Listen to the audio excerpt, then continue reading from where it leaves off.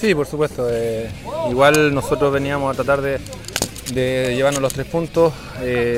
Bueno, nos encontramos con un rival difícil, un rival complicado, que sabe jugar en su cancha, así que nada, pues nosotros tenemos que afrontar el partido de vuelta de la misma forma y tratar de aprovechar la clasificación.